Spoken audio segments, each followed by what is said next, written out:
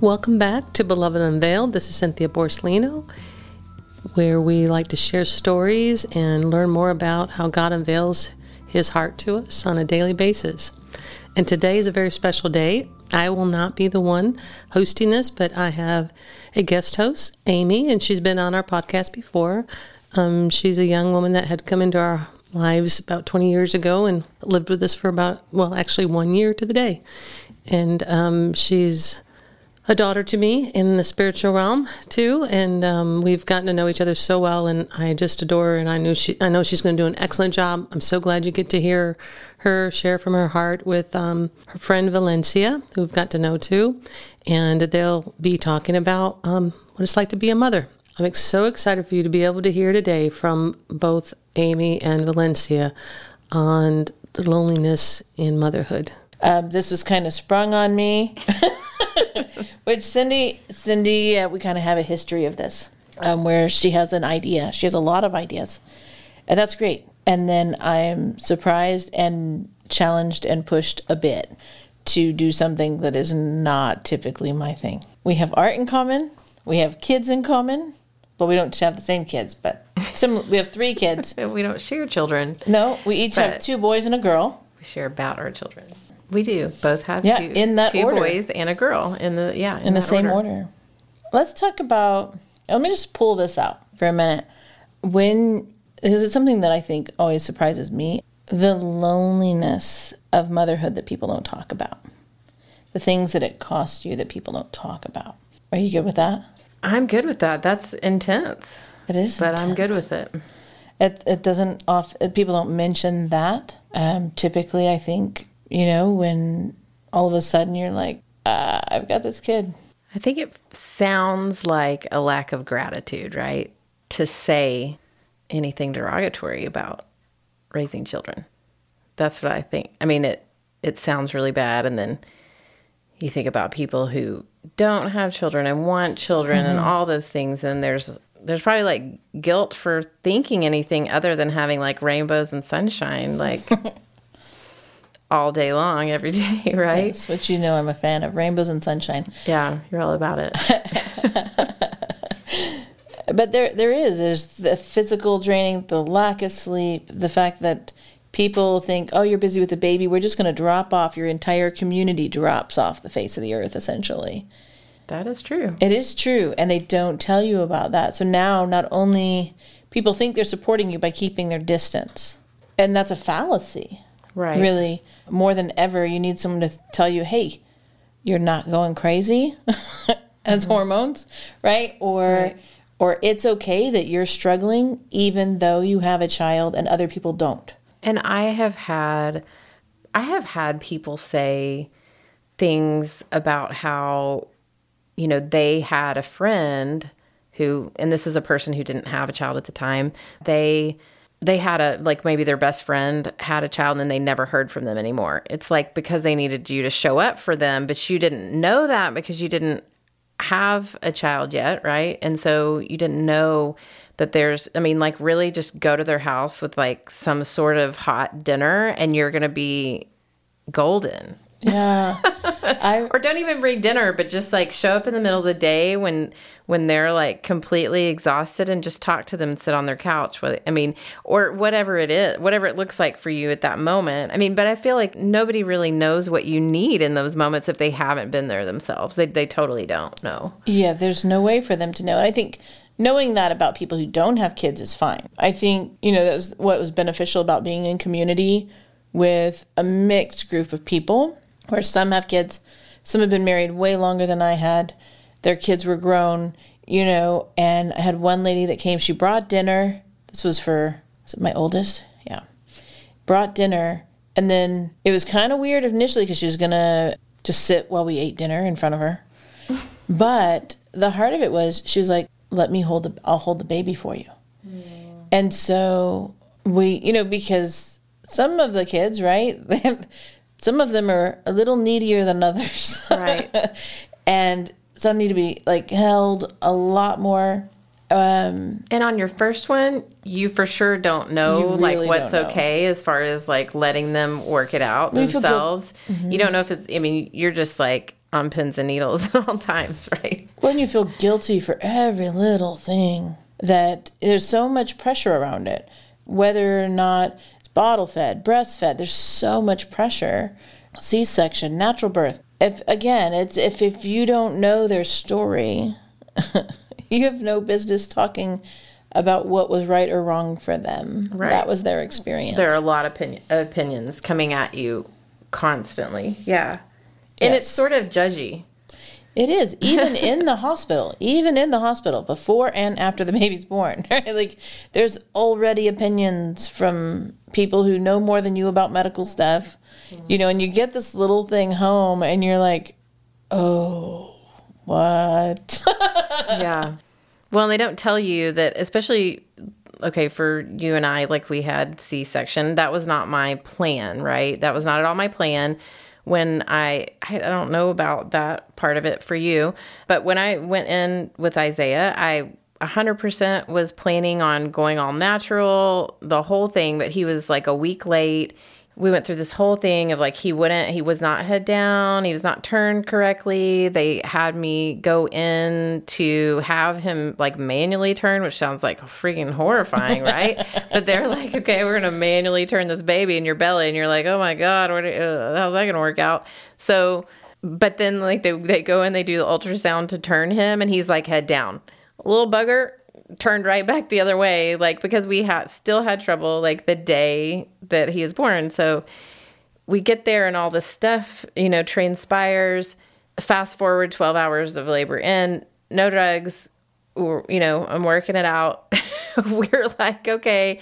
They're like, hey, so baby's been in distress for however long. You're probably gonna have to have a C-section. If you have an epidural right now, you can be awake, or we're going to have to put you completely under and you're going to be in an emergent situation. I'm like, okay, so then let's go ahead and try to, do this epidural when I've been in labor already for 12 hours and I'm like having contractions constantly because, he should already be here by now.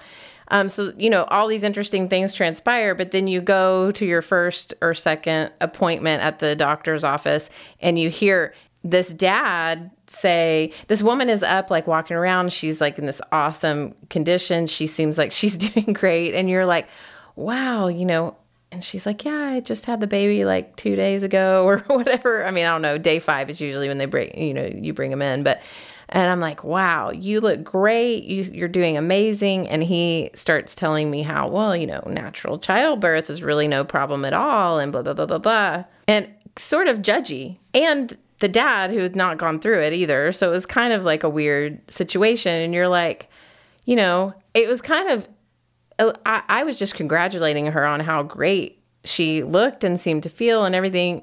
And you're like, in one breath, you sort of discount my whole situation because that's what I was hoping for, right? But that's not what I got. And so there's all these things about all of it. And I remember being in the store, even just later when you have kids and they're not sleeping. I had, my first one like had horrible reflux and didn't sleep for like the first 2 years of his life. And we were just like, felt like we were going to lose our minds. He also would not take a bottle. Mm-hmm. So it was pretty much all on me to be up all night, every night, like doing this whole thing. And this lady at the store one time was like, he was like 13 months old. And she's like, is he sleeping through the night? And I'm like, no, not really. She just looked at me with this blank stare, like she didn't know what to say. And she was so shocked that was even possible.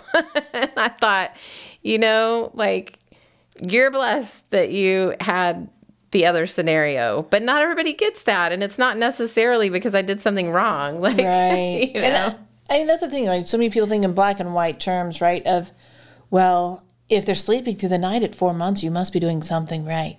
No, I had children that did one and I had children that did the other. It has nothing to do with what I did differently. Right. Yeah. And like the midnight bargaining with God about it. Like, I really need you to show up for me right now because I don't know what's going on. And I'm like desperate, like physically, I'm not sleeping. I have to do this alone because he won't take the bottle. And it's just like, I remember so many like really desperate God moments. Yes. And feeling, honestly, if I can be this honest, just really abandoned in those moments, you know? Sure. And having to deal with how that makes you feel later, and how to navigate this whole motherhood journey when you feel like, okay, is God really in this with me? My community is not really around me a whole lot anymore. And not necessarily that they were trying to be bad. It's just like you said, they maybe couldn't relate, or, you know, they were in a different season of life, or if they were in the same season of life, they were managing and up to their eyeballs with whatever they had going on. And then everybody else didn't know what to do to help, or if you wanted help or wanted community or anything else, because they hadn't been in it. And so there is just a lot of, it can be very isolating, you know? Well, and I think that's where it's important, like, if the dad did the picture, right, that, and one way to empower him is, hey, you can ask through him, hey, is she up for guests, right? Like, can I bring a meal? Can I, you know? And I think talking about both the feeling abandoned, but also the miracles in that, right? Like, I also was planning on a natural childbirth. My oldest decided to wait 8 days. And because it was my first kid, I didn't realize he had never dropped. He just carried low. So we didn't realize he was tangled up in the cord a couple times. So I did end in a C-section after 30-something hours of labor. That's way worse than mine. I'm really sorry. No. You get a gold star. I'm not looking for a gold star. But what I'm saying in that is like that process, though, of you learn real quick with kids, whatever expectations you have, they start going a different way as soon as you're pregnant, right? Like you have to start letting go day one. Let go of your body's now been hijacked. Good luck, right? There's all sorts of things that you don't get to choose when they show up. They don't give you a due date. That means nothing, right? That kid's got its own schedule. Yep. Same with the sleeping, same with the eating. Some like to do it in, a few ounces at a time. Others are like, no, give me the whole bottle or I'm screaming, right? Like but I think that speaks to the individuality of each of us. Like we're all so different from the get-go. In the womb, we are all so different. And why we expect for everybody to be the same is ridiculous. When they told us that we were going to need to do a, epidural and then C-section, because they'd seen this many times before and how that goes, I really remember we got a really quick peace, actually. And I really felt like God was just saying, I make a way. And it wasn't at that point about it looking a certain way. It wasn't about the badge on some level of it being a natural childbirth. It wasn't about any of that. It was God making a way for my kid to arrive healthy. Mm-hmm. God making a way for me to be healthy and to make it out, right? Because it's risky for both. And then, the fact anybody makes it through the first year of their life, that is a miracle. They walk into things, they fall off of things. You can watch them all you want. The fact that they're not falling out of your arms at 3 a.m. when you're falling asleep, miracle, right? Yeah, it's true. That's true. It is. But to hold those two in tension, right? To hold in tension all of these miraculous things that you're like, oh my goodness. And then to hold the loneliness, the sense of abandonment, all in the same season. It's intense emotionally, not to mention, like, you probably have a lot of hormone stuff going on, like most people do. Yeah, it's a lot. It's a lot to manage and to juggle. And then there's also the really sweet stuff that is what you hear about, where you're putting every adorable outfit on them and taking pictures of them at like 2 a.m. because you're awake again. Why not? Let's take a picture. And all of that. I mean, there is all of that beautiful stuff, but it is also the hard stuff that I think bonds you to them, right? I mean, there's like a lot of bumpiness. There is. And, the hope is my kids sometimes, now they're 9 and 7. Soleil doesn't really say this stuff because she's, not quite 5. But they kind of act like, oh, you don't care about them periodically. And you're like, are you kidding me? Can I remind you of the countless hours that I did X, Y, Z? Yes, I'm totally invested in you. Yeah, that hasn't stopped. And reminding, but they love to hear that story. They love to hear their birth stories. Yes. They love to hear about themselves as babies. And I think the reason why is because there's so much tenderness in the fact that you went through it all with them. I mean, that matters to them in the same way that when we know, okay, well, we've gotten to the other side of that, or when we recall anything like testimony-wise, and that is a testimony, right? It is. We can see God showing up for us. Like, so anywhere that we see, whether it's a person or God showing up for us, like, we need to know that. That's how we know that we're not alone. That's what puts to rest those isolated feelings, and even though we kind of bear all of that stuff, even those stories themselves break isolation in our children, which is kind of amazing after the fact. Yeah, I mean, I think there's good fruit from it all. I think it's interesting because you don't typically hear about moms in relationship to Christ and how really his body, right, suffered. His physical body suffered. He carried a lot of weight. I mean, you think about these things in relationship to being a mom, that you're celebrating this new birth, this new life in someone. And even though they stumble, you're there, you're cheering them on. And I heard something the other day where I was talking about how, I think it was a YouTube video about learning the English language. Oh, I wish I knew his name right now. Anyways, he's talking about you don't take a kid and go, well, you can't hang out with me until you learn the English language, right? And I think in community and in Christianity, sometimes people are like, oh, well, you don't know if that person's like this, kind of baby Christian, if you will, right? But you're like, you don't speak the language. So, and you still have all these behaviors, right? Has anybody ever met a toddler? I mean, they have behaviors for days, right? Like all day long. But the patience, right, I'm not saying that we are all going to be incredibly patient. We're both you and I have had this discussion many times. It's like, but that the relationship can still exist even when we screw it up.